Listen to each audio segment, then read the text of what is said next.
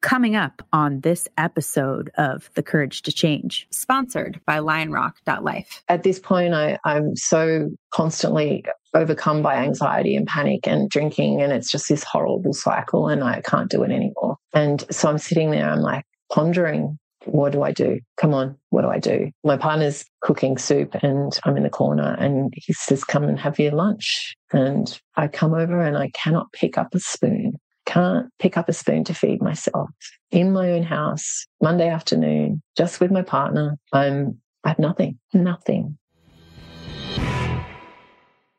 Hello, beautiful people. Welcome to the Courage to Change a Recovery podcast. My name is Ashley Loeb Blassingame, and I am your host. Today we have Annie McDonnell. Annie's life began to fall apart at 7 years old. She and her 5 siblings lived a happy life in a small town in Australia, but she could feel something happening. It wouldn't be fully understood until years later when it was revealed that her mother had a child with an influential man in town who was not their father. Everyone turned on her mother, and she was forced to leave the family, taking Annie's sister with her. Annie was left with an immense wound. She'd done everything she was supposed to. She was the good girl, and her mother still left. At 16, she found alcohol, and a few years later began a career in the wine industry. It was the perfect place to hide what would become an all-encompassing addiction that ruined her life. The alcohol took a hold of everything. In the later years of her addiction, she was left with panic attacks and was unable to even hold a teacup.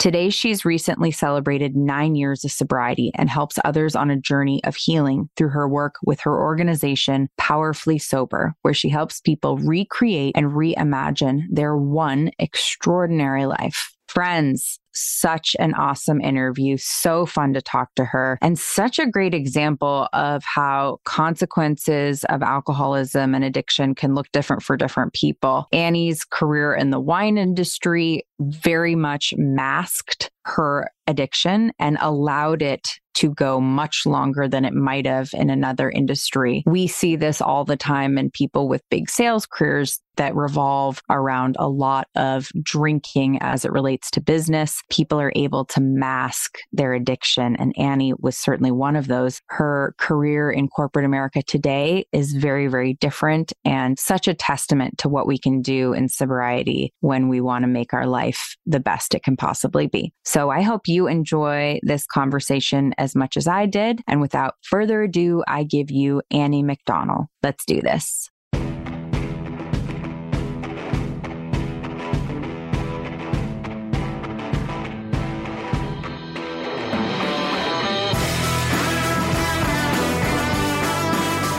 You're listening to The Courage to Change a Recovery podcast.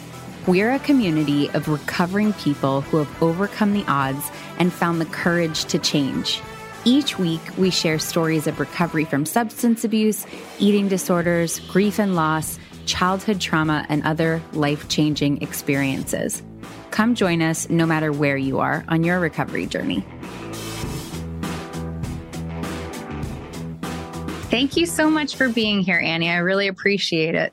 Thanks, Ashley. It's great to be here. So you were a listener or are a listener and are now a guest. This is very exciting. You've been listening to the podcast as a sober person, and now you get to share your story. I know.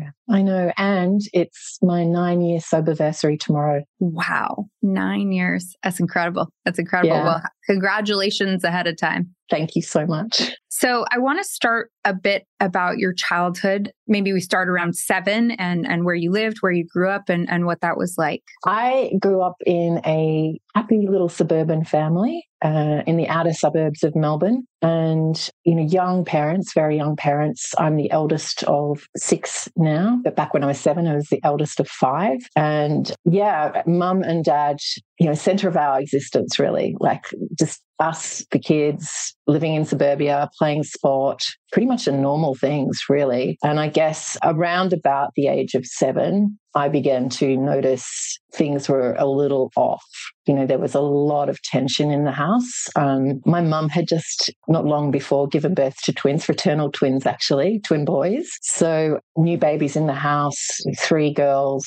young people, still in their mid-20s probably. So, very young parents, lots of kids, dad working 2 jobs, all of that sort of thing. So I guess I was the eldest, and I was very much acutely aware of some of the changes that were going on in the household. For me as a child, I was trying to, be good, make sure that I didn't create any more ruffles or ripples or issues within what was already seeming to me being things sort of looking like they were falling apart a little bit. And I desperately, the thought of our family falling apart was just a hideous thing for me to kind of comprehend at that age. I guess from that point on, I started to develop a bit of a hypervigilant kind of anxiety around being aware, watching, trying to monitor situations, trying to, I guess, offset any tension that I could. My parents were starting to argue very, very frequently. My dad was getting slightly violent.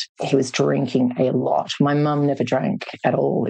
I've never seen her drink, but he was starting to drink quite a bit, and I would, literally wait by the window. And if he came home at the normal time, I could, breathe and let my shoulders relax a little bit. As the time ticked past that moment of, expecting him back home, and it got later and later, the whole house would start to wind up with tension. And because I guess he was drinking. He was drinking, or you could expect that there was going to be an argument of some sort. You've got a young mum who's been with 5 kids all day, trying to manage them. And I don't remember her being a great cook, but she's probably cooking dinner. Do you know what I mean? The husband's not home, and at the same time, he's also a young man, probably wanting to go for a drink with friends after work, or do normal things. So it's not unexpected. There was going to be clashes, but I think as children, you don't understand, and the fact that your parents are trying to shield you from arguments when you can hear the arguments. Right. You know what I mean? It's like, oh my gosh. So fast forward a couple of years, I'm hitting into high school. I'm pretty, I guess I look back now and I was pretty reserved, but in my mind, I'm totally creative and active. I'm playing a lot of sport. I'm pretty good at basketball. I'm doing all the things, but I'm also very anxious about everything, anxious about getting less than 100% on a grade, anxious about looking a certain way. When I think back about it, little Annie was probably, sitting there just desperately holding so much inside of herself, whereas we didn't talk about anything. This is back in the 70s. You're just kind of very contained. Even at school, you're not being taught anything. No, there's nothing like mindfulness. There's nothing about, how to relax your nervous system. There's no, we're not talking to therapists or anything like that. It's really, you've got to kind of work it out for yourself, and just soldier on, I guess. But we had a good family. It was just that I could see the starting of unraveling happening from a pretty early age. And when you think back to what was going on with your parents, once you got sober, did you have a perspective change through the eyes of what it feels like to be caught in that whirlwind and what it might have felt like for them at that time? That changed my whole life. Honestly, I think I very much later in life, it took me quite a while, working with a number of coaches and doing my own deep work. But you realize that your parents are just human beings at the end of the day. They're doing the best that they can. My mum was 18 when she got married. She had me at 19. She had my sister 11 months later. Wow. Then another girl, and then followed by twins. By mid-20s, she didn't, back then, they didn't have 2 cars. My dad had a car. He went to work. He held all of the bank accounts. She didn't have a bank account. She was pretty isolated in a lot of ways. And he's a young man who's trying to build a life for his family, working a couple of jobs, but still wanting to explore the things that he wanted to explore. And I talk to them both now. They're in their mid-70s or early mid-70s. And I talked to my dad not that long ago, and I'm like, Dad, what were you guys thinking? Yeah. He's like, that's just how it was.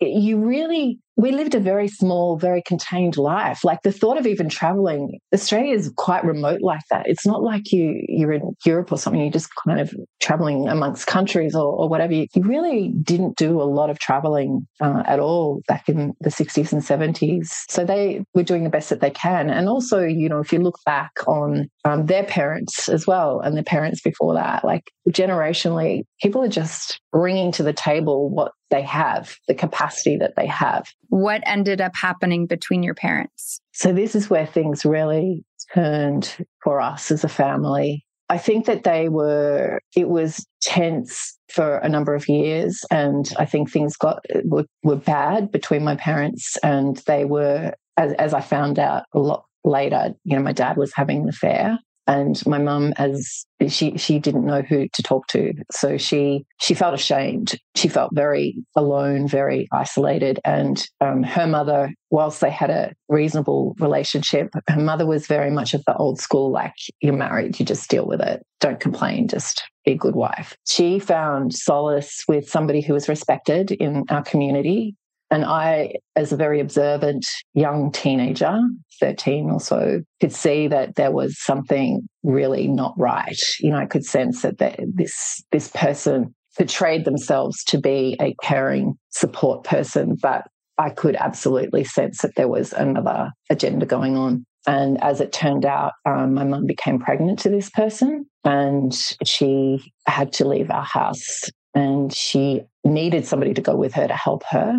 I was so angry, Ashley. Like I had seen this. So this had been bubbling for a year or so. And I was like, F you, look what you're doing to us as a family. Look, you're doing this and you're evil and you're this and you're that and you're despicable. And so I was like an angry, angry teenager and in so much pain. I look back now, I'm like, I'm so much pain, heartbroken, really. And so was absolutely not going. My next sister down was like, I'm not going. So she took my 10-year-old sister with her. And from that moment on, like, the family unit was just a fragment of what it was. Yeah. How did you find out that your mother was pregnant by another person? Well, I knew. I was watching, and I could see the changes in her physically. And I could see also, when you've got that like high level, the intuition was there. I didn't know it was intuition at the time, but the intuition, it's observation, it's being aware and therefore noticing more. And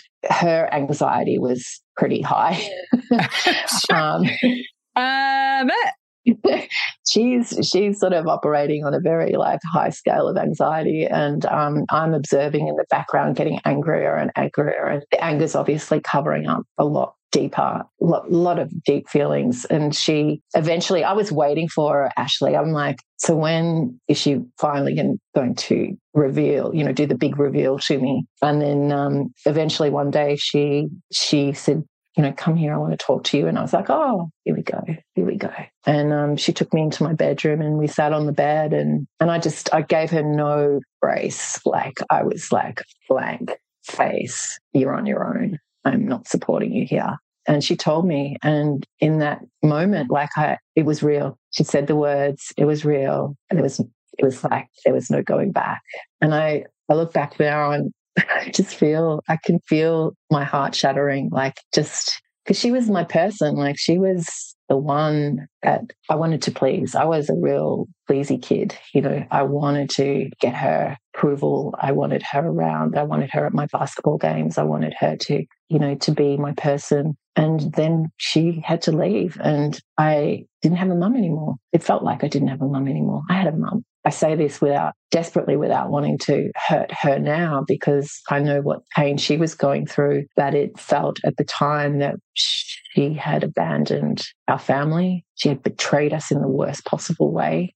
I was so ashamed. I was so ashamed of what was happening in my family. Like, nobody I knew had that age. Everything sort of is one-dimensional. It all seems like it is. Of course, behind closed doors, there's all sorts of things happening, but none of my friends had divorced parents. I went to Catholic girls' school. It was very straighty 180. The world I lived in was just very clinical like that. And this felt so left of that. Out of control. Yeah, out of control. So she left and she took my baby sister and that was that. How did your dad react to, and obviously not well, but I don't think anyone would react well right away to that. But on a more macro level, was he able to show up for you, the kids, after this happened at all? No, this is my memory, of course. It's always a little bit distorted, but he was still working quite a bit. He was absent from the house a lot. I was the angry teenager who was giving everyone the middle finger, but still not deviating very left or right of my good girl kind of like persona. But my younger sister, who's 11 months younger than me, she stepped in and she took on the role of carer. And she made the boys' lunches. She did the washing. She was the one who picked up that role. And my mum says now, like, I was there every day. And I'm like, that doesn't feel like you were there every day. I don't know, maybe I, again, distorted memories, but it didn't feel like that. And Dad, I just remember us being a lot alone, kind of trying to our whole life just changed. And then, I would go and visit my mum's new place, and she was doing it tough. There's no doubt about it. She was doing it tough, but she had made a new little home for herself. And of course, I have to say, she had the baby, and that's the most beautiful thing, because I had a little baby sister, and that was the blessing out of everything. So I got a little baby sister, but my little baby sister and my other sister, they didn't live with us. They lived in this new little home that my mum was making for her new little family. Right. A lot of feelings, not a lot of coping skills. And so then you find alcohol. Yeah, not straight away, to be honest. I was playing pretty high-level sport at that stage. So I'd made the state team. I was going off to the Australian Championships. So I was training a lot. I was playing at a pretty high level. I think I was managing, but what was happening internally was there was a sort of a twisting going on of compressing the anxiety, compressing the deep abandonment and betrayal feelings. There was a churning and a sort of a formulating of almost like a volcano inside of me, while outwardly I'm like, yeah, I'm playing basketball at pretty high level and getting good grades, and I'm doing this, that, and the other. There was cracks everywhere, though. I had, when I got my period for the first time, my mum wasn't there, and I had to go to chemist. I'm like, I don't know what to buy. I don't know how to do this. And I'm crouching down, like kind of going to like read packets, and then the shop lady came over and she accused me of shoplifting. She made me open my bag in the shop, and she was like making a scene. And oh my God, I can feel, I can almost feel the rush of heat right now, like the complete embarrassment and shame, and like, oh my God, I wouldn't even dream. If you knew me, you would know I would not be stealing.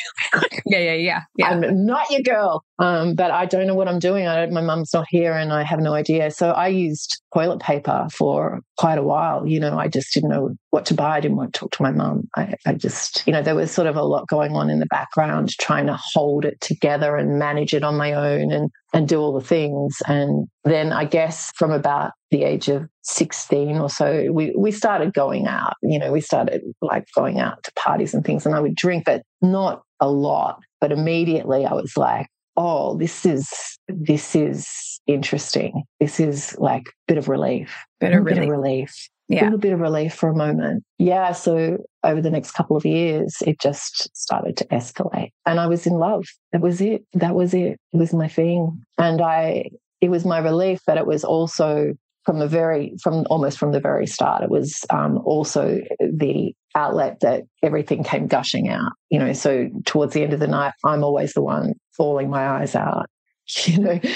Having deep and meaningfuls with my friend in the corner, like just, and then the next day waking up going, oh my God, we didn't have mobile phones.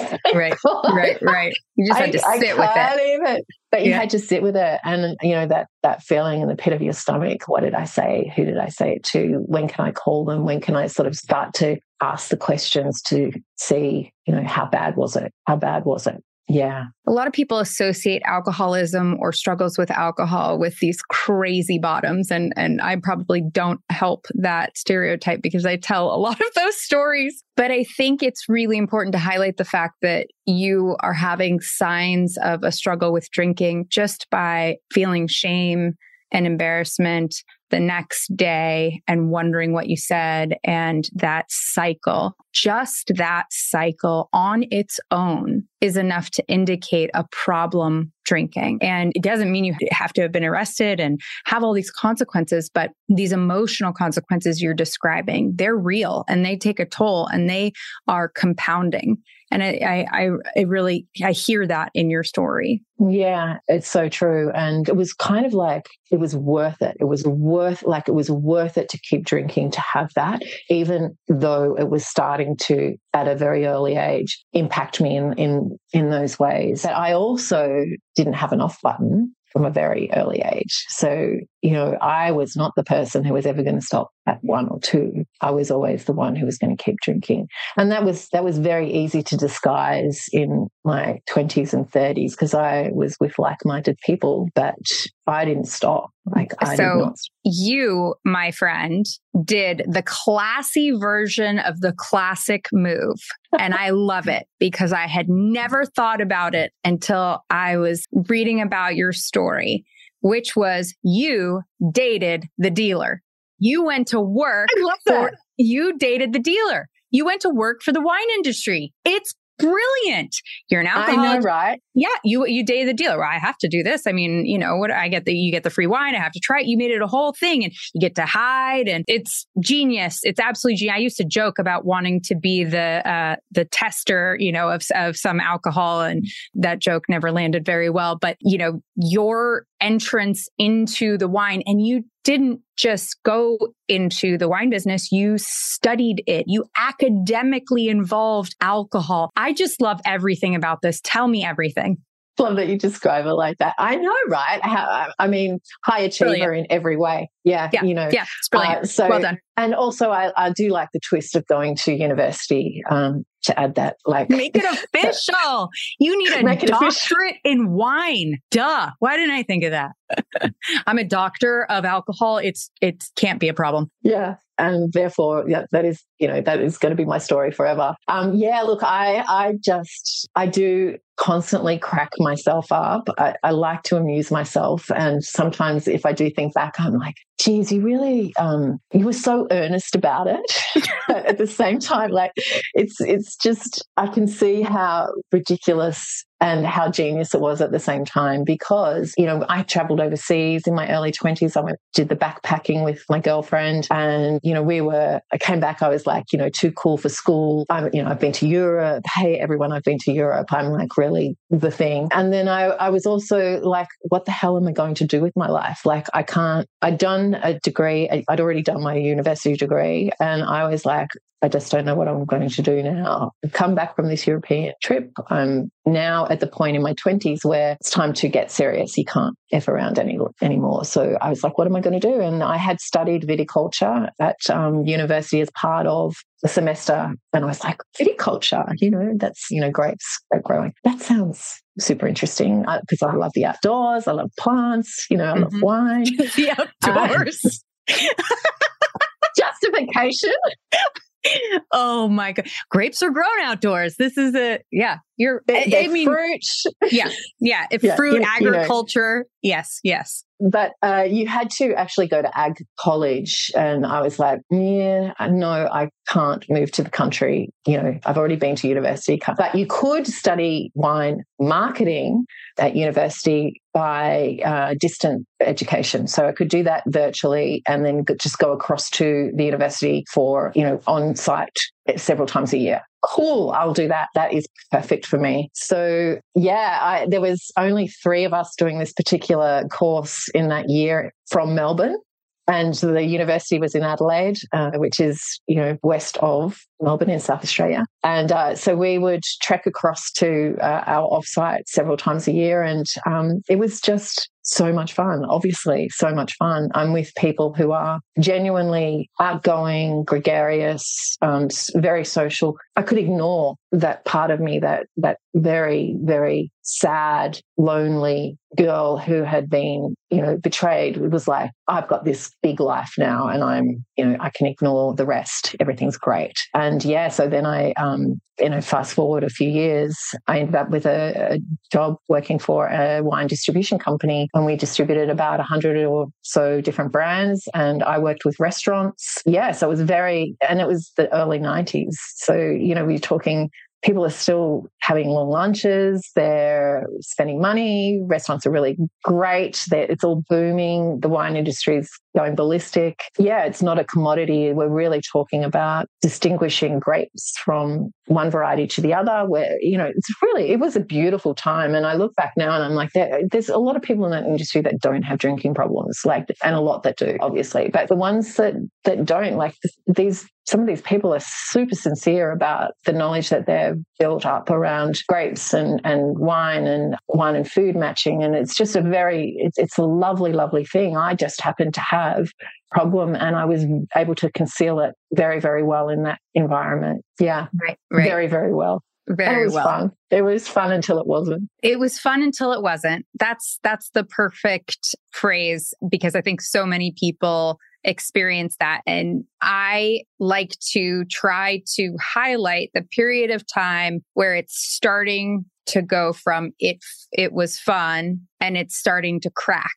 The cracks in the it was fun, because I think a lot of people live at that point for longer than they have to. What did that look like in this case? So I'm in my 30s at this point, and I've fallen in love, deeply in love, with actually a colleague. And in fact, if we look back now, there are a lot of relationships that came from that organization. So I had fallen deeply in love with somebody, and it was a magical time. I had never felt like that.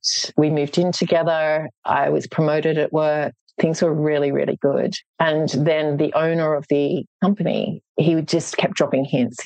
New South Wales we were based in Victoria. New South Wales, another state of Australia. And New South Wales, not doing so well. The culture's really bad up there. They're not making any money. Profitability is declining. The staff aren't happy, blah, blah. Just dropping hints left, right, and center. And I'm like, I don't want to hear any of this. And my partner was like, this is our golden opportunity. Let's put our hands up and let's go to Sydney. I was very resistant. But I'm still deep down so attached to my family, so attached to my friends and my environment. I've been promoted. And anyway, it came to pass that I kind of felt backed into a corner to say yes to all of this. And from the moment that we moved to Sydney to take on this role, and it was only one role, that was part of the problem. The owner, in an ideal situation, if we weren't together, he would have moved my partner up to Sydney and had me running the estate down here. But we were a couple, so he couldn't not send one without the other. And really, there was only one job. So that was one of the problems from the very beginning. How do we, as partners, job share, essentially, when we're trying to run a sales team and run a estate? And probably about 3 months after we arrived, I had my first panic attack. I had had a panic attack about 10 years earlier, but this was something next level. And it was so unexpected. And it happened in the boardroom in the middle of a meeting. And I was so shocked. I excused myself from that meeting, took myself into the bathroom, locked myself in the toilet, and I was just looking at my arms going, what is going on here? My arms are like jelly. They don't belong to me. My heart, the sweat, the ringing in my ears. It was just, I did not know what was happening to me. I couldn't breathe properly. So I had to calm myself in there, of course, go back into that state of, you've got to look after yourself. You've got to, you've got to go through it. Yeah, soldier up. And I don't know how long that took to gain control of myself, but I gained control of myself, went back in, but I was totally thrown. From that moment, I was like, what the hell was that? And I think that hypervigilance started to creep back in again at that moment, the not knowing of whether something like that would happen. I'm obviously still drinking a lot at this stage, but it hasn't changed from what I was drinking before, but now it's got this extra element in it. Now there's a panic attack, and now my anxiety is starting to amp up a little bit because I'm wondering if that's going to happen again. And it did. It happened again. And it happened in a similar type of circumstance. This time we were in the boardroom and we're having a tasting because, that's what you do, right? You're tasting wine. It could be 9 o'clock in the morning, honestly. and someone passed the bottle to me to fill my glass. And Ashley, I couldn't pick up the bottle properly. Like, I was like, I cannot pour a little bit of wine into this glass because I can't pick up a bottle. So oh, sorry, everyone, like, not feeling very well, just going to excuse myself, leave the room. I'm in the bathroom again. What is going on? So that just started a whole new phase of life. It was pretty hideous. They were random, and what happens with panic and anxiety is you start to associate certain situations with that being a trigger, and the anticipation that that is coming up is enough to start the looping of those thoughts through your mind that heightens that anxiety, that almost guarantees that the prophecy will come true. Like, you will go into that room, and yes, when you go to pick up a bottle to pour into your glass, yes, your arms will be dead and you won't be able to pick it up. That is a truth that you cannot deny. And that's what was happening. And so I was drinking to try and because if I had a few drinks, that would temporarily calm down the anxiety. And I'm like, okay, I'm cool. I'm on this. I'm okay. So I'm starting to now enter a very dangerous cycle of feeding one problem with the other problem, with the, and piling it top on top on top. And then at the same time, suppressing all of the fear and growing terror around, oh my God, because this is a very social industry, I have to go and host lunches. I have to be out with customers. I am part of groups within the industry. It's constant. So yeah, it's really starting to affect me. I'm probably around about late 30s, early 40s here at this time. And if things are going downhill. And if I had asked you if you had a drinking problem, what would you have said? I 100% knew I had a drinking problem and had known that for a long, long time because I was super observant as well. I knew that people didn't drink like I drank. I knew that, I was sneaking around at this stage. I was starting to sneak alcohol. But had somebody asked me, I would have shriveled up and died. If someone said to me, do you think you have a drinking problem? I would be like, no. What do you mean? Right. What are you saying? What have you seen? What have I let you see? So that thought that somebody might know, everything that I was madly doing to try and hide my problem would have just been, I would have just completely lost my shit if someone had have confronted me with it. And I also was shocked that people weren't noticing.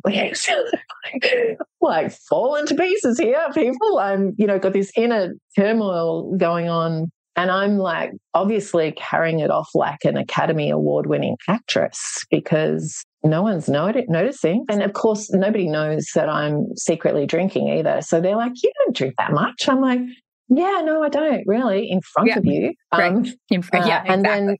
And then I had this one panic attack that was, I thought I was having a heart attack. My heart was beating so badly. I went into my partner's office and I said, I think I'm you need to take me to a doctor now. And he took one look at me and he was like, oh, shit, whisked me down to the doctor and they put me in, they put all sorts of things on me and they're like, your blood pressure is ridiculous.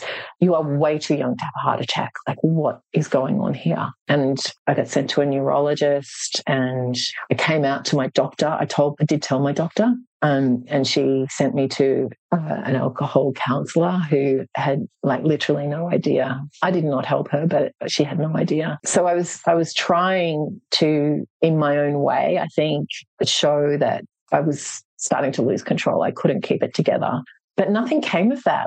Even my partner, he's like, I thought you were anxious. I knew about your anxiety. I thought you were just anxious. I didn't know how bad the drinking was. And I didn't want, I knew his background. His mother had been an alcoholic. And I knew that had he had a real inkling of what was going on, that would potentially be destructive for our relationship. I wasn't prepared to give up the drinking. I wasn't prepared to give up the relationship. So I would put up with and try and manage what was happening. Yeah. Would it be accurate to say that some of the thoughts going on for you when the thought of considering giving up alcohol went through was, I'm going to lose my job, I'm going to lose my life, I'm going to lose my partner if I stop drinking?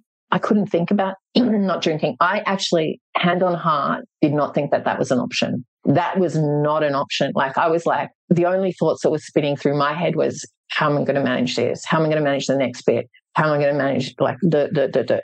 So for me, I never imagined that someone like me could give up. I was like, I just assumed that there was no hope for me in that regard, that I would just have to manage the situation as I had always managed situations on my own, until I couldn't. Like, I just tried. I just didn't think it was possible, Ashley, to give it up. Like, I'd spent 20 years almost in that industry by then. It was my entire network. It was my career. It was my friendship groups. It was my partner. I just couldn't imagine that was an option.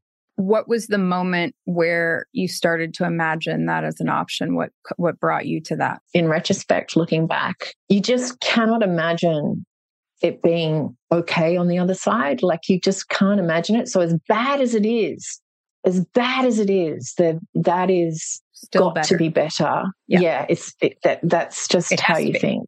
It has to be. Right.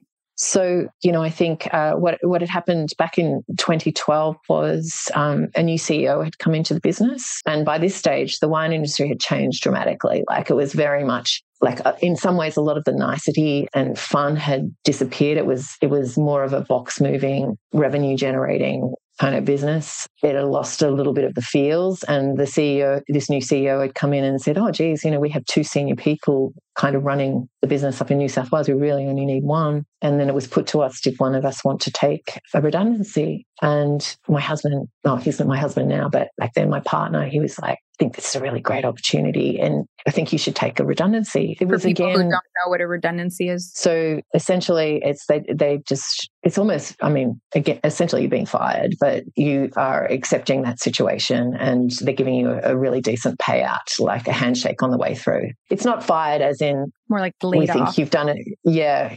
It's kind of like laid off. Anyway, I interpreted that as a personal attack, like I'd given this company 15 years. Right. So outwardly, I'm like, fine, I'll do it. But inwardly, I'm like, again, like in disbelief. I've gone through so much. I've moved my life. I've just, I've been managing this horrible, horrible situation for years now. And, in a second, you're basically saying, we don't need you or want you. That's how I'm interpreting it. And so I take that redundancy, but that just gives me days to drink, right? And then my husband decides he's fed up too. So a couple of months later, he resigns and our dog, who was 18, passed away. Well, he was old, but he passed away. And my partner said to me, listen, why don't we reassess? We'll take next year off. We'll go traveling around Australia and we'll come back and we'll look at new careers. We'll take the year off, a year of retirement early. Like, let's just get a tent. We'll just go and see. And I was like,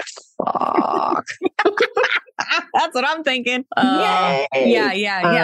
That's like when my husband points at a van and says, we could go travel, that all of us could top in. I was like, I would rather no. That part was okay for me, but it was more about, he has no idea the degree of work that goes into maintaining what needs to be maintained, the appearance. Now I'm going to have to do it from a tent, in remote areas. Like, oh God. This is going to be next level. Yeah. So we took off and it was the best and worst of years. I can say that. But once we came back from that year off, it was a very quick downhill from there. That was the end of 2013. We got back in, I think, late November. I was completely a mess by this stage. Like, my husband actually thinks I'm sort of going a little bit psychotic.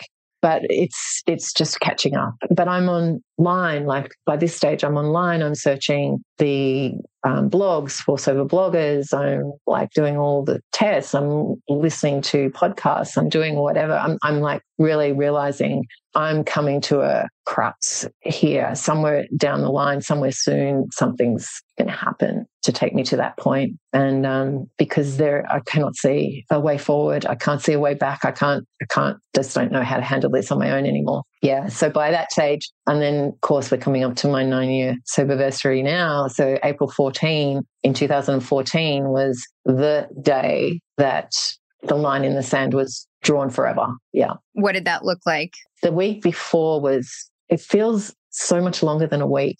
It feels like like a movie of my life. Like my partner at the time had left. By the way, I did not want to get married because I was like, and I did not want to have children. I was so scared that I was going to mess up somebody else's life. I knew how messed up I was inside. So I'm like consciously making that decision. We've come back from this trip. He's almost immediately found a passion in finance. He is like a numbers guy. He probably should have been doing it all along. So he has to go interstate to do the qualification for this new career. So I'm at home on my own this particular week. And as soon as he leaves, I'm right into action. So I'm free for the next few days. I have to go and get my supplies. I have to just, tick all the boxes, blah, blah. And I am basically on a bender for those few days. And he came back on the Thursday afternoon. I'm in bed and I'm super, I'm hungover. I've been drinking, sleeping, drinking. And I tell him I'm sick. And all through that weekend, I'm sick, but I'm not. I'm sick, but I'm really, really sick.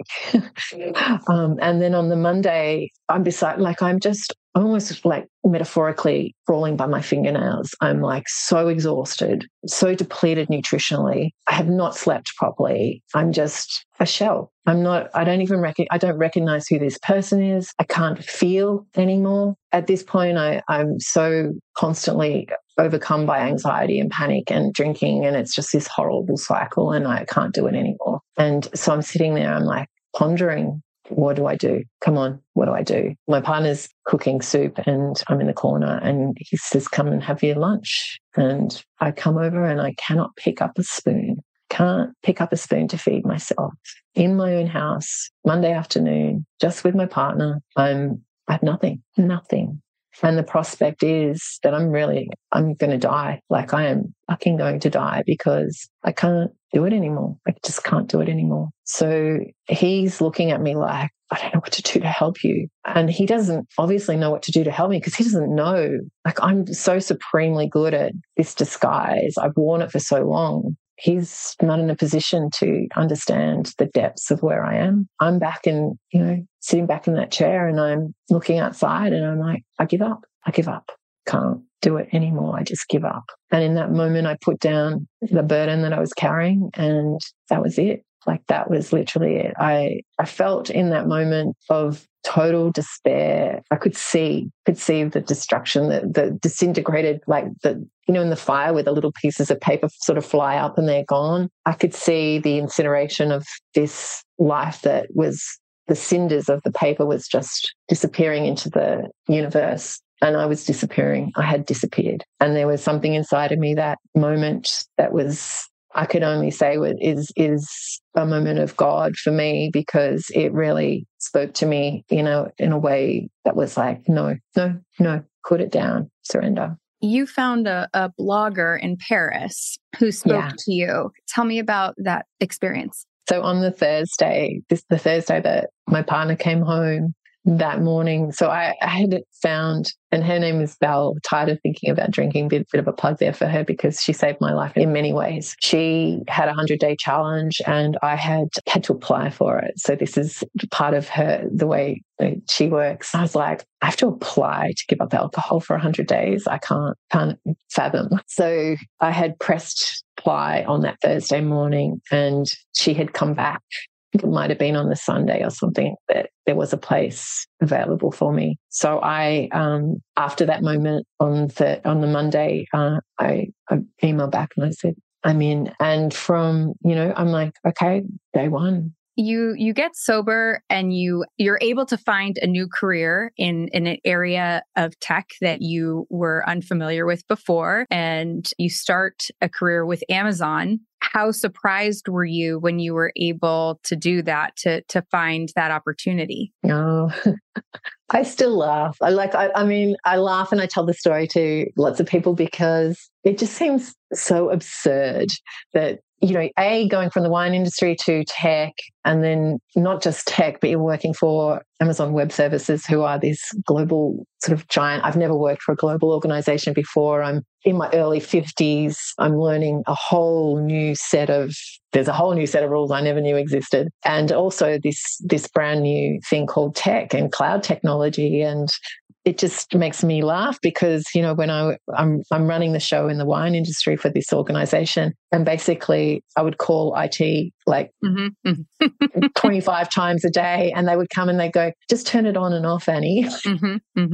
So not that it's like completely similar, but that was my level of like interest in tech back then to now. And it is just the most incredible feeling to learn and to recognize the value you can bring to an organization that is not typical of where your original roots might have been.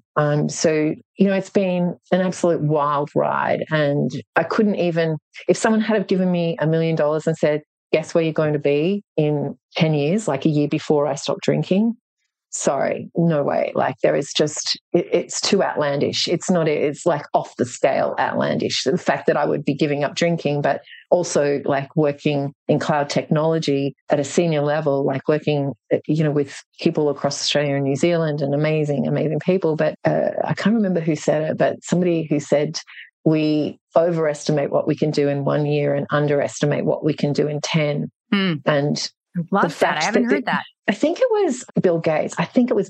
I'm not 100% sure, but I think it was Bill Gates. But when I look back, I'm like, it hasn't even been 10 years since I gave up drinking. And I mean, 9 years is incredible. But when I think about what has happened in that 10 years and what I think about, I have to do this now, or I haven't done that thing that I always wanted to do. I'm like, dude, in 10 years, you could have achieved 20 times what you think you haven't achieved already. So I think it's really around that perspective change as well.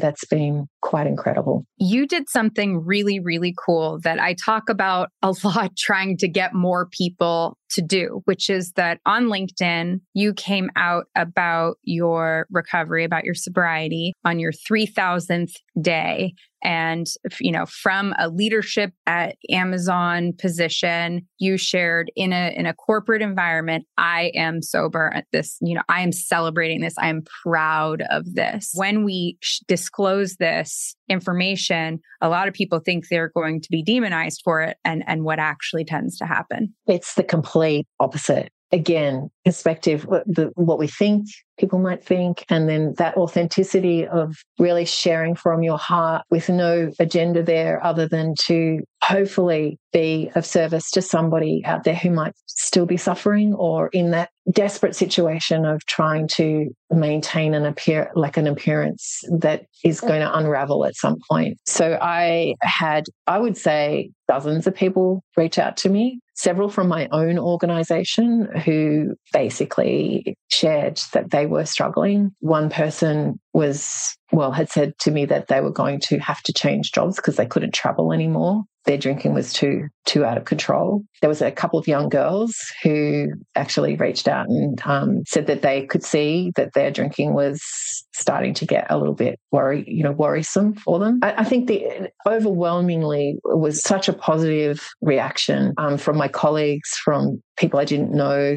I've never been shy, by the way. Like once from the moment I decided I couldn't do the drinking thing anymore and I was going to do the sober thing, I've never been shy in sharing my story to the fullest, and hopefully in a way that can help. You can go on and have an amazing life beyond booze, but also to start to normalize that this is something that there are many, many, many people who are struggling with. You might not be drinking secretly. You might not be drinking every day even, but to some degree, you may be worried about your drinking. You may realize that it's become a bit of a crutch. And I guess I'm very passionate about just saying it's okay to want to acknowledge that you have an issue or not an issue. Just you want to acknowledge that drinking is not something you want to engage in. That's okay. It's okay. I love your podcast. I love it so much. I love that we have more and more people in this world linking arms and saying, you know what? We're only human. And this stuff's fucking addictive. Like we are human beings trying to live and work with human emotions and circumstances and events and things that are in our control and things that are out of our control. That brings us to Powerfully Sober. Last year, you started Powerfully Sober. Tell me about that. So just around that time where I wrote the LinkedIn post on my 3,000th day, which was, I think, in July last year.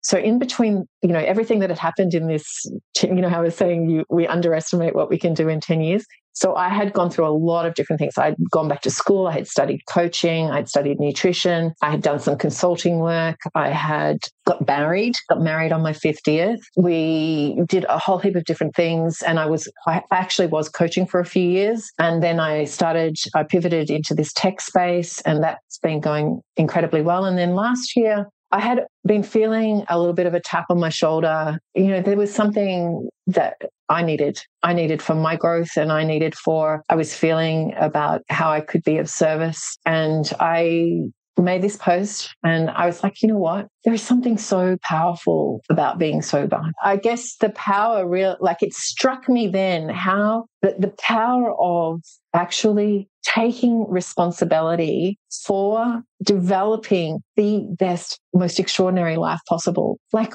empowering yourself to be the catalyst to create that. Like that is just, it gave me shivers. And I was like, I'm just like Googling, is there such a thing as Powerfully Sober? And no, there's not. And I'm like, well, now there is. I don't know yet what it looks like because I just planted a seed. And this is the other exciting thing, actually, is you don't need to know the thing. Like you can just have an idea. And one of my favorite sayings is let yourself be silently drawn by the strange pull of what you truly love. It will not lead you astray. And you can plant that seed and then just see what happens. So what happened after that was, because even when I was coaching earlier, I wasn't really focused in on sobriety at all. I was coaching different modalities and a few other different things, but this was, it was visceral. It was like, this is the thing. And so I just started thinking, what does that mean for me? And what am I doing? How am I being in this world that can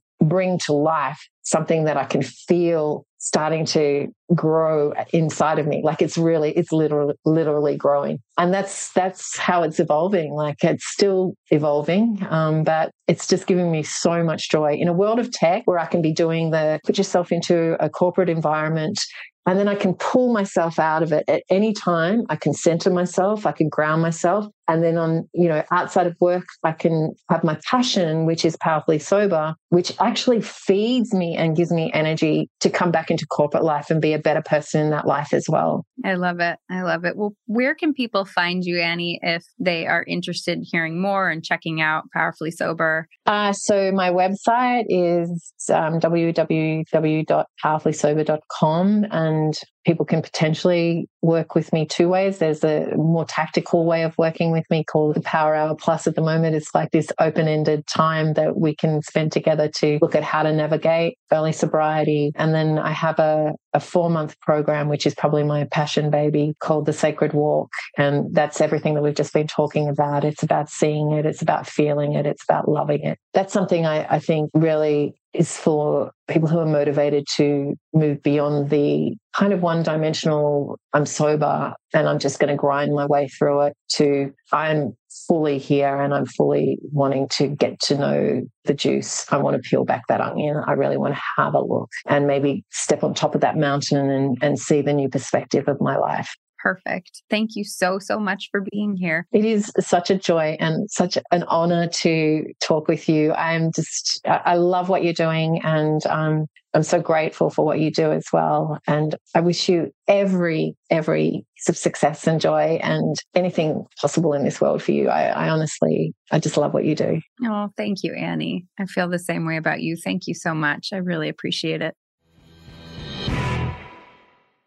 Well, I just love her and think that we should bring her here and make her our best friend. I second that wholeheartedly, completely. She's someone who within seconds, I'm like, yeah, you're my people. The way she talks, her energy, her whole thing, I'm like, I could listen to you talk just for hours. I root for her immediately. You're like, God, I'm just so glad, Yes, I do know. And she's a great example of someone who's incredibly compelling and doesn't need to have the shock and awe. She didn't need to be arrested or have all the things happen or go wrong or the big salacious stuff that some of us have. Who?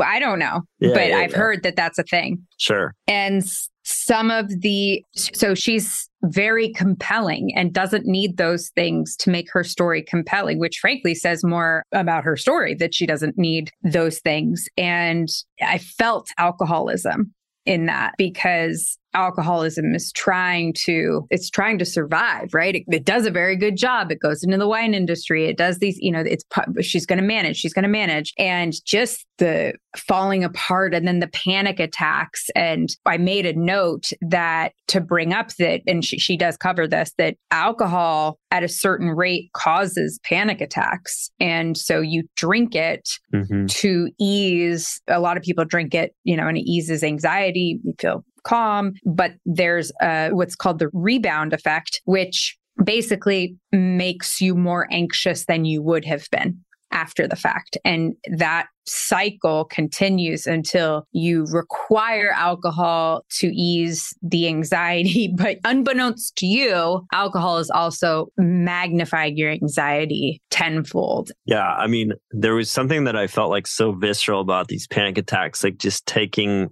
over her hands. I literally was like equating it with like her grip on things, right? Like, I love that. Losing her grip on reality, losing her grip on her life. And then like seemingly this really basic skill that would be important in the wine industry would be able to pick up a bottle of wine and pour a glass, right? Like, isn't that so strange? But she's losing her grip on the bottle, grip on, yeah. I also thought that she balanced the story of my mom did this with, they were doing the best they could at the time. Here were the circumstances. I have a new understanding, but also saying, but this is what I felt. And I think it's a really hard thing to do once you've done a lot of work, to tell the story the way you experienced it when you have new information about what it feels like to be that age, what it feels like to deal with all those things. And you don't feel good about saying this stuff about your parents or whomever the story involves, but that's what you experienced at the time. And sometimes people will just refuse to tell the story at all because they don't want to bring shame to whoever that person is, or other people will just not mention the fact that it turned out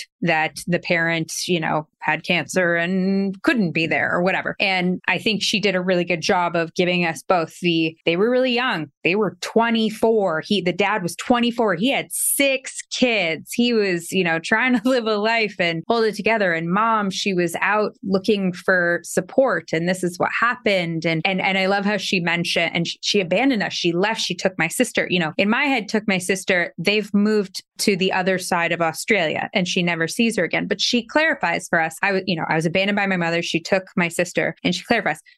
I went to her house. She said she was there every day, but I don't remember any of that. And so my experience was this, but I want to add in this other information. I thought she handled that really well. Can I also just go on record? I just want it out there publicly that I just like Australian people a lot. I just generally speaking, I do. So I know I'm the only one, and we don't all find them very charming. The only one. I'm fine putting my stamp on that. I have met very few Australians that I did not like above average amounts. Yes, agreed. It's the strangest way to say that. Wait, I like you above average amount. Ooh. You want to tell the listeners?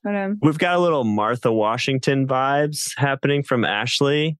It's sort of a golden Martha Washington. When for my ladies out there, you remember when we were in the pool as kids and we would take our hair and dip it into the water and then flip it over and you do the Martha Washington? That's what I'm doing right now. It looks really good. I feel like you need a brooch, though. That's part of the problem that I'm seeing, is that we do need to work a brooch into kind of every episode if that's going to be your look. Yeah. Well, Martha, I really enjoyed Annie. I found her to just be incredibly compelling. If you want to work with Annie, which I would encourage people to do so, If you got a taste in this just little sample size, she's a wise person who has done a lot of work and continues to do a lot of work and is really, truly inspiring to all kinds of people. So I would encourage you to check out Powerfully Sober and see how you all might fit together. Ashley, anything you want to leave the people with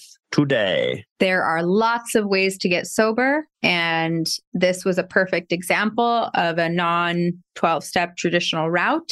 Just remember that whatever you call your struggle, whether that's alcoholism, over drinking, heavy drinking, I just want to stop, I want to try to stop, I want to do a challenge, whatever it looks like, it's all good. Yours doesn't need to look the way everybody else's looks. And all you have to do is make one step, make one change in the right direction and see how it goes. So I'm rooting for you. I know Scott's rooting for you, and we'll see you next time.